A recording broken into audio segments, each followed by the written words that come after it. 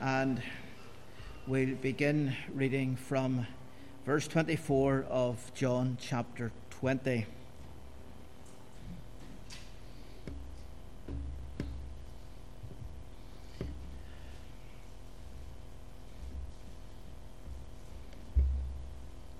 John chapter 20, and we're reading from the verse number 24.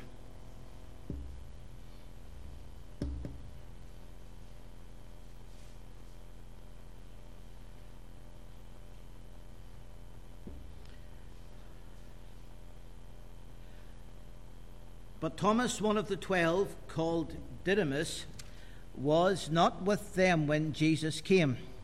The other disciples therefore said unto him, We have seen the Lord. But he said unto them, Except I shall see in his hands the print of the nails, and put my finger into the print of the nails, and thrust my hand into his side, I will not believe. And after 8 days again his disciples were within, and Thomas with them. Then came Jesus, the doors being shut, and stood in the midst, and said, Peace be unto you. Then saith he to Thomas, Reach hither thy finger, and behold my hands, and reach hither thy hand, and thrust it into my side, and be not faithless, but believing. And Thomas answered and said unto him, My Lord and my God. Jesus saith unto him, Thomas, because thou hast seen me, thou hast believed. Blessed are they that have not seen, and yet have believed. And many other signs truly did Jesus in the presence of his disciples, which are not written in this book. But these are written that ye might believe that Jesus is the Christ, the Son of God, and that believing ye might have life through his name. Amen. We know that God will add his own blessing to the reading of his inspired and infallible word. Let us pray. Father in heaven, we thank you for your word. We pray you would write it upon our hearts. Help us to hear your voice today, and give us an ear for your word. Father, I pray the words of my mouth, the meditation of my heart would be acceptable in thy sight. O Lord, my strength and my Redeemer. Amen and amen. Today we're going to look at Thomas, because here we have the fifth view of the resurrected Christ, and we have been looking at the Lord Jesus in the 40 days between his resurrection and ascension. The first person that saw him on the first day that he rose again was Mary Magdalene. And that appearance to Mary was quickly followed by another appearance to the woman. And Matthew particularly records that in Matthew chapter 28. And then there was the disciples on the road to Emmaus, and as they were traveling from Jerusalem to Emmaus, talking about the things that had taken place. Well, we don't know who these two people were, but the Lord came and walked alongside them, and they saw the Lord. And then he came to the disciples, and the last time we looked at this, we thought about the appearance to the disciples in John's Gospel chapter 20 from verse 19. And it's a really thrilling episode, because there the disciples are, and they are afraid. They're terrified. They think the Jews are coming after them. All these stories have been circulating that Jesus Christ is not in the tomb, and they would be accused perhaps of stealing the body. And there's much hatred, not only against Jesus, but against his followers, and they're in terror, and they're locking the doors. And then suddenly Christ appears in the midst and brings peace. And he gives them a word of peace. Peace be unto you. And those are great words at the end of verse 20. Then were the disciples glad when they saw the Lord. And there is gladness. The day you were saved, you were glad. What a thrilling thing it is when the Lord comes. And the Lord came to the disciples at this dark time, and they were glad. But there was one person that was not glad. There was one person that was not happy. And that was Thomas. He wasn't happy. And he was excluded from the blessings that these other disciples had received. And so his moment of blessing was yet to come. And so the Lord has appeared 4 times, but he would come a 5th time. And he would come particularly for this man, whom we know as Doubting Thomas. It's terrible how we love to characterize people, isn't it? And man does this all the time. We pick out one aspect of a person's life, and that aspect of that person's life dominates their whole life. And so Thomas, because of this period of doubting, becomes known as Doubting Thomas. And yet the man was an apostle. He went on to do a great work for God. He went on to serve the Lord, and we don't know fully where he served the Lord, but he was one of the men who was given the task of building up the New Testament church. And yet all we can say of Thomas is he is Doubting Thomas. But this man, Doubting Thomas, as he is known, would express perhaps the greatest confession of Christ that we read anywhere in the New Testament. He certainly rose above his doubts, because in verse 28 he said, "My Lord and my God." Perhaps the greatest confession of Christ of anyone in the New Testament. This is Thomas, "My Lord and my God," the fifth view of the resurrected Christ. So let's just look at this passage and see what practical lessons we can discover as we look again at this man, Thomas, a character whom we are familiar with, and yet we are not familiar because not so much is really said of Thomas in the New Testament. But from the little that we can glean, let us see what we can learn from this individual. Let's think about his absence, because verse 24 says, "But Thomas, one of the 12, called Didymus, was not with them when Jesus came." He wasn't there. And it seems that the other disciples had been gathering themselves together. They had been discovering strength through partnership. We know, for example, that Peter and John were together, and they were in the same home as Mary, the mother of the Lord. And then these other disciples, they were together, and later on that evening, the 10 of them were all in the one place. And of course, Judas was not there, but neither was Thomas. And Thomas had absented himself. And I would suggest to you that the reason why Thomas was so full of doubts was because he wasn't with the people of God when he should have been with the people of God. He went into a kind of an isolation. And whenever we isolate ourselves from our brothers and sisters in Christ, we're on the wrong track. And it's so important that we keep close bonds with those that are of like precious faith. God has called us to worship him together and serve him together as a church. And what is a church? A church is a company of God's people who are brought together for the express purpose of serving him. And we are individuals, and in many ways we are not alike, and in many ways we have different characteristics, and we have different likes and dislikes, and that's part of being in a family, but it's also part of being in the family of God. And God wants us to work to serve him together, to learn from each other, to grow together. At times he calls us to weep together as well as laugh together. But he does this in order that we might be built up in our faith, and there is strength there. And that's why it is so important for us to be at the place of public worship. I know that before this pandemic, I would look down at this church and I would see many pews that are filled. And now we look down at the church, and it's because of the pandemic, it's almost a badge of honour just to have some empty pews. And that's just the way it has to be, because we want to do things right, we want to keep things proper, and we need to distance. But we're so looking forward to the time, and I'm looking forward to the time this pandemic will be over, we'll be able to fill the pews up in our new church, and the whole thing will be but a memory. And we're looking forward to that time. But it's wonderful that as I bring God's word today, yes, there are those in church, those in the prayer room, those at home. The congregation is still together, serving him, worshipping him. We're one in spirit, and that's a tremendous thing. But whenever we choose deliberately to absent ourselves from worship, choose deliberately not to engage, choose on a point of principle, I'm not sharing with God's people, that's when we're on the wrong road, and that's when we're facing disaster. And this is what happened to Thomas here. He was not with them when Jesus came. Those words, not with them. It wasn't just that he was sick. It wasn't just that something had cropped up. It wasn't just that something out of his control had taken place. He was not with them. And that was the very reason why he was filled with such terrible negativity.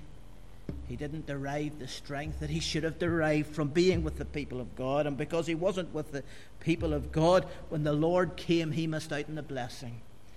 And the other disciples were glad when Jesus came, but he wasn't there, so he missed out on the blessing. And the real challenge there is, perhaps some night in the prayer meeting, revival will break out. God will come, and you'll not be there, and you'll miss the blessing. Perhaps the Lord will come at some of our times of public worship, and one believer will miss out on the blessing. But you know, there is a blessing every time we come. It's just not about God coming in revival power and doing something amazing and spectacular. We are told that when the twos and the threes are gathered together in my name, there I am in the midst. When God's people assemble together, when God's word is brought, the Lord is there. And whenever a believer chooses to absent, they're missing out deliberately on the presence of God. And that is not helpful for our spiritual growth. And so it is so important that we are together, worshiping together, serving together, going forward together, being present together with God's people. For we're missing out on the blessing of the Lord. And Thomas, he missed out. But let's also think about his visitors. Because verse 25 says, the other disciples therefore said to him, we have seen the Lord. The disciples came to him. They encouraged him. And they thought about Thomas. Here we have received this wonderful blessing. The Lord has come into our lives and he's alive. And Thomas hasn't been there to experience it. And you know, they didn't come to Thomas with a voice of criticism. They came to Thomas with a voice of invitation. We have seen the Lord. And they were inviting him to be with them the next time they gathered, so that he would receive what they had received. It hurt them, it grieved them that one of their number had missed out. And it always hurts us and grieves us when God's people are absent. It hurts us and grieves us when God's people miss out on the blessing, when God's people fail the Lord.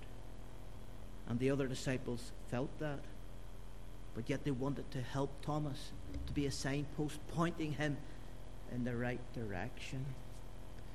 Whenever someone comes to you as a signpost to point you in the right direction, always receive that with grace. It's always a difficult thing when somebody comes and says something that perhaps rubs us up the wrong way. But we should receive those words with grace. Those words come from the Lord. Somebody cares. And likewise, when someone slips or fails or falls, we should be there to point them in the right direction. But let's also look at his reaction, because his reaction was not too encouraging. I wonder what the other disciples felt whenever they left Thomas's presence that day. Because notice what he said to them also in the verse 25, except I shall see in his hands the print of the nails, except I put my finger into the print of the nails and thrust my hand into his side, I will not believe. And there's something very, very solemn about what he says there. I will not believe. It'll not be enough for me to see what you have seen. It won't be enough for me to see the resurrected Christ. It won't be enough for me to hear the voice of the resurrected Christ.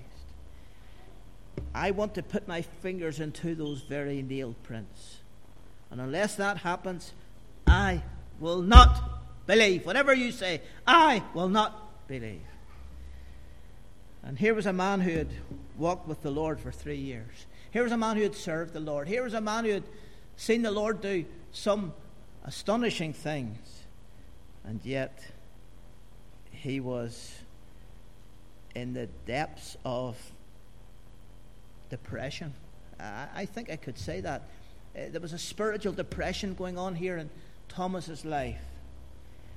He was in the depths of despondency. He said, I will not believe except I can do this. Put my hand into that wounded side. I cannot believe. I will not believe. And there was a stubbornness here too in Thomas's life. You see, personality traits dominate us. We all have different personality traits. And a personality trait can be our greatest friend in that it gives us the impetus to react in a certain way. But it can also be our greatest enemy. For example, Peter and Thomas were poles apart. You think of two men that were in the church, Peter and Thomas. If we call the disciples of the Lord a church, and they were a gathering of God's people, and they were poles apart. Peter was impetuous, Peter was rash, Peter was bold, and that boldness was a good thing at times. He would take a stand when perhaps no one else would take a stand. But it also meant that he could be very rash, and he could say things that with greater thought he wouldn't have said. So we're all a bit like that. A character trait that is our friend can become our enemy. All of our character traits, they need to be curbed and harnessed, and they must be under the control of the Spirit of God. And Thomas's character trait was cautiousness. Thomas was an exceptionally cautious individual. Thomas was opposite from Peter. He would have been the last one to speak. He would have been slow to react. And that's a very good thing. Caution is good. But whenever we are controlled with caution to the extent that we are filled with total pessimism all the time, that's a very bad thing. And that is what happened to poor Thomas. And we see this in the accounts of John. For example, come with me over to the Gospel of John, chapter 11.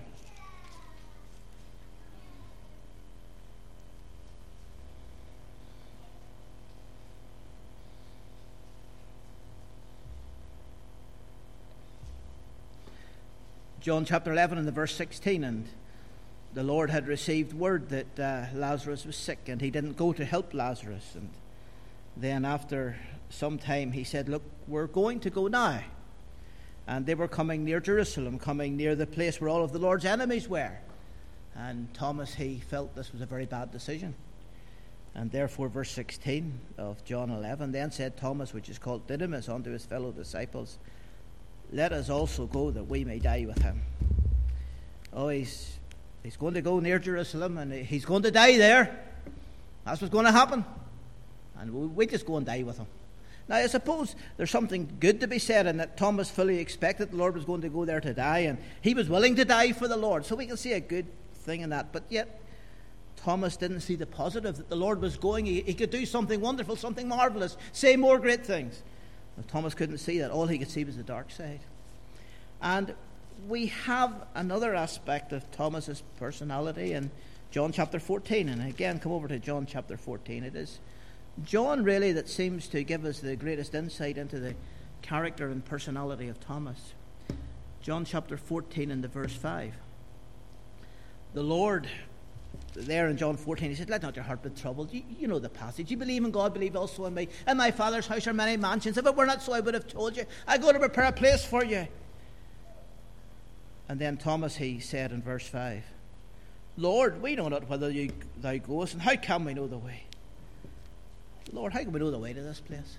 You see, Thomas was thinking of material things as well. So as well as being a very cautious, a very timorous individual, a very pessimistic individual, he tended to see things in a very material, practical view all the time.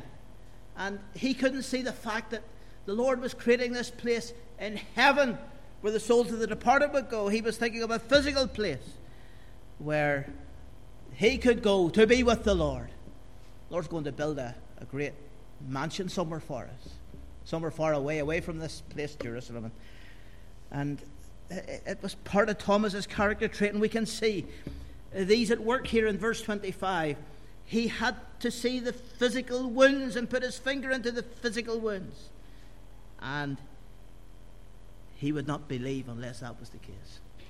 And so Thomas was totally dominated by negativity, and that's how he reacted. And we always need to think about our character traits. We need to think about our personalities. And we need to think about the weaknesses, the flaws that are found in all of us. And they need to be curbed. They need to be put under the control of the Spirit of God, lest they become a hindrance to us and a hindrance to others. Let's also think about his persuasion. And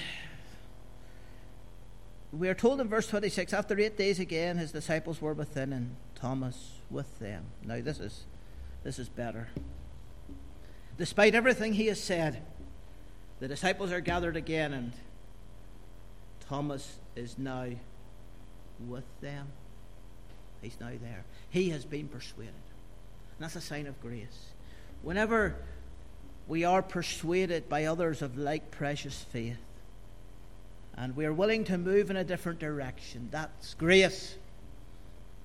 Thomas showed a spirit of grace here. When the Lord told the parable about the woman who had the barrel of meal, and she put the leaven into the barrel of meal, and eventually the leaven worked its way through the whole meal, and the whole was leavened.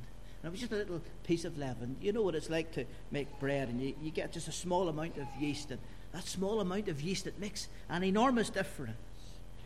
And it makes the flour valuable, makes it useful.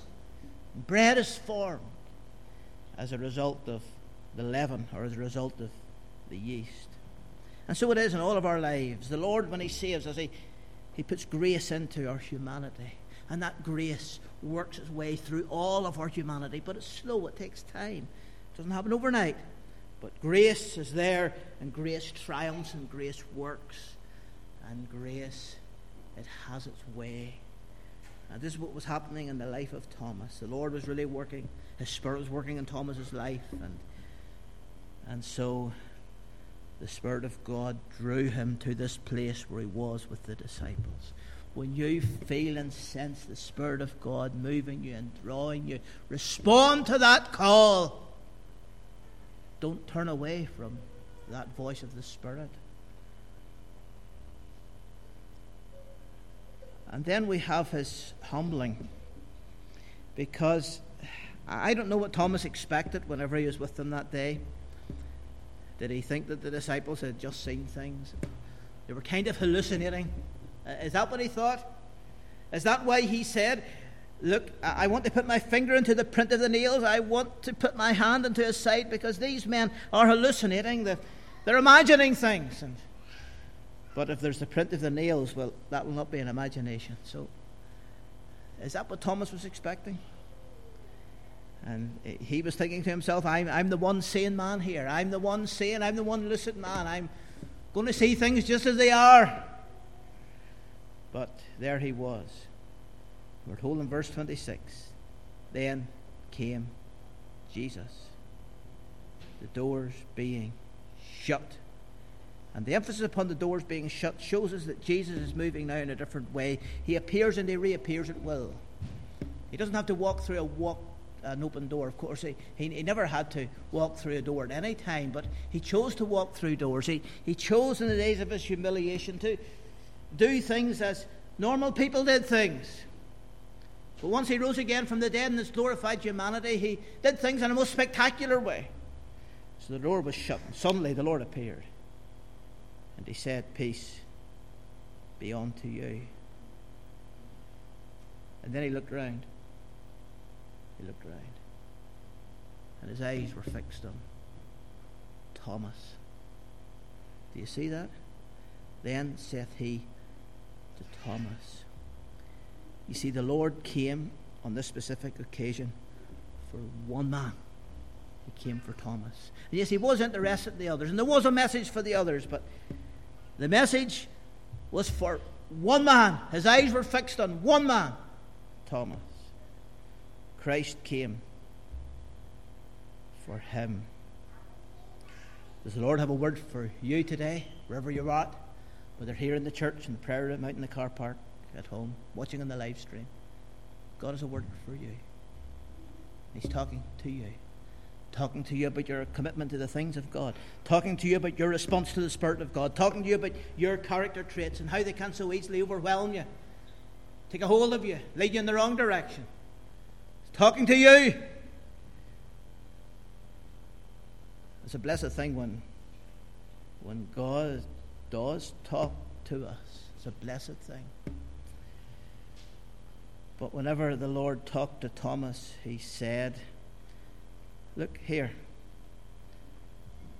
Here's my hands. And I just wonder what that felt like for Thomas. I can't begin to understand what that felt like, because there was that wound in the hands. Look, Thomas, just put your finger on in there. Feel round the wound. It's real. You know, the Lord didn't have to do that for Thomas. The Lord could have just struck Thomas off, raised up another apostle. But no, he wanted to come to Thomas in his need. He said, here's my side. Here's the gash in my side. Look, put your hand into it. He showed him his wounds. Thomas realized what a foolish man he was. Thomas realized that he had chosen to refuse to believe in the power of Christ to be raised from the dead. He had chosen not to listen to his brothers and sisters, but to his brothers and sisters in Christ. And there was something else. Thomas was humbled when he saw the wounds. And I think that's the thing that really hit Thomas home more than anything else. It was the wounds. And surely if there's anything should move us to tears today, it is his wounds. If there's anything should rebuke us for our sinfulness and for our lack of faith and for our lack of obedience, it is his wounds. He died for me. Can we look upon his wounds today? The wounds of the resurrected Savior. You know, this tells us something so clearly, that Christ, even today at the right hand of God, he carries those wounds. We will never, ever be allowed to forget what it cost the Holy One to bear away our sin. Throughout eternity we'll sing, worthy is the Lamb that is slain. It's a humbling thing. He did it for me. He did it for you. But then we come to this great confession. And Thomas really rises here, because the Lord said to him, be not faithless but believing. Oh, Thomas, believe. I don't think Thomas ever put his finger into the print of the nails. I don't think he ever went that far. He didn't have to do it. He was humbled there and then. And he simply said, my Lord, my God. He acknowledged that Christ was his Lord and his God. You see, what is so exceptional about this confession of Thomas is this. He saw that Jesus Christ not only is the Son of God, but he is God the Son. He is deity. He is the one who lived before he was made a man in the womb of the Virgin Mary. He is the one who has lived from all eternity. He is the eternal Son of God. He's my Lord and he's my God.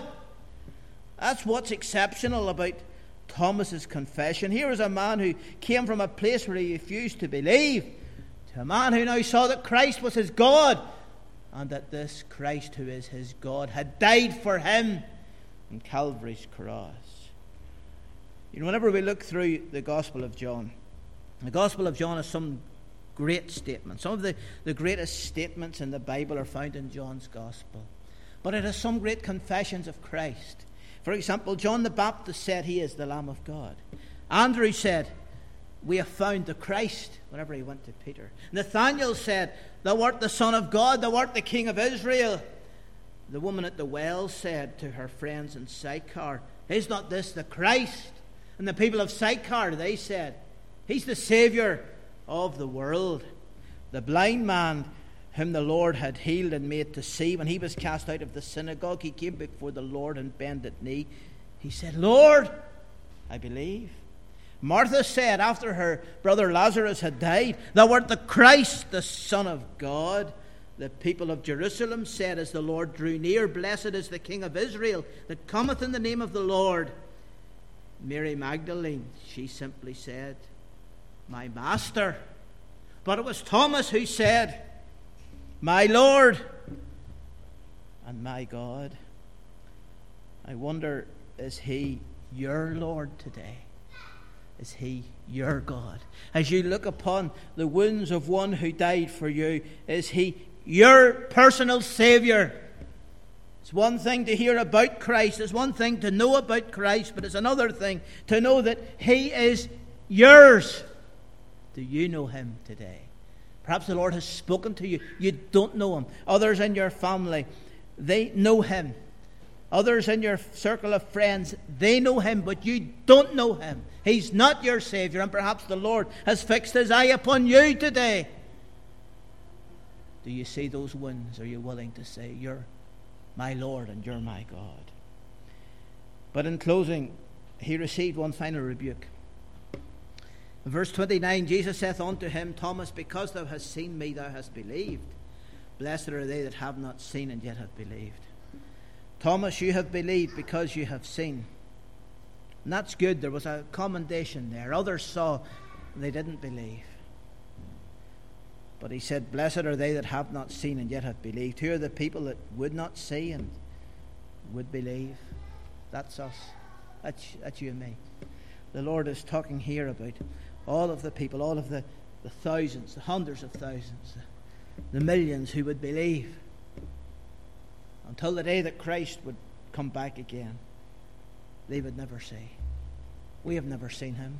We have never seen the wounds. One day we'll see those wounds.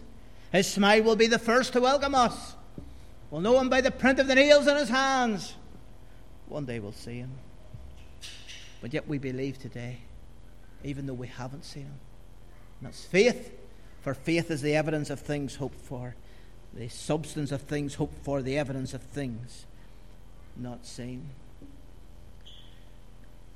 As we just come to a close, I want you just to note the last two words of John chapter 20.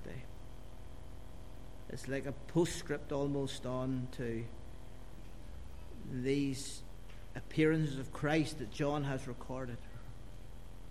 And many other signs truly did Jesus in the presence of His disciples, which are not written in this book, but these are written that ye might believe that Jesus is the Christ, the Son of God, and that believing ye might have life through His name.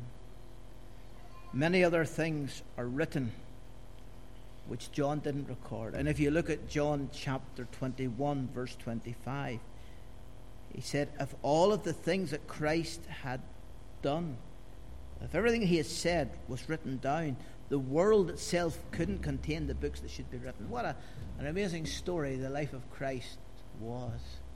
There's so much of it we have no idea about. The Lord has only chosen to give us these facts.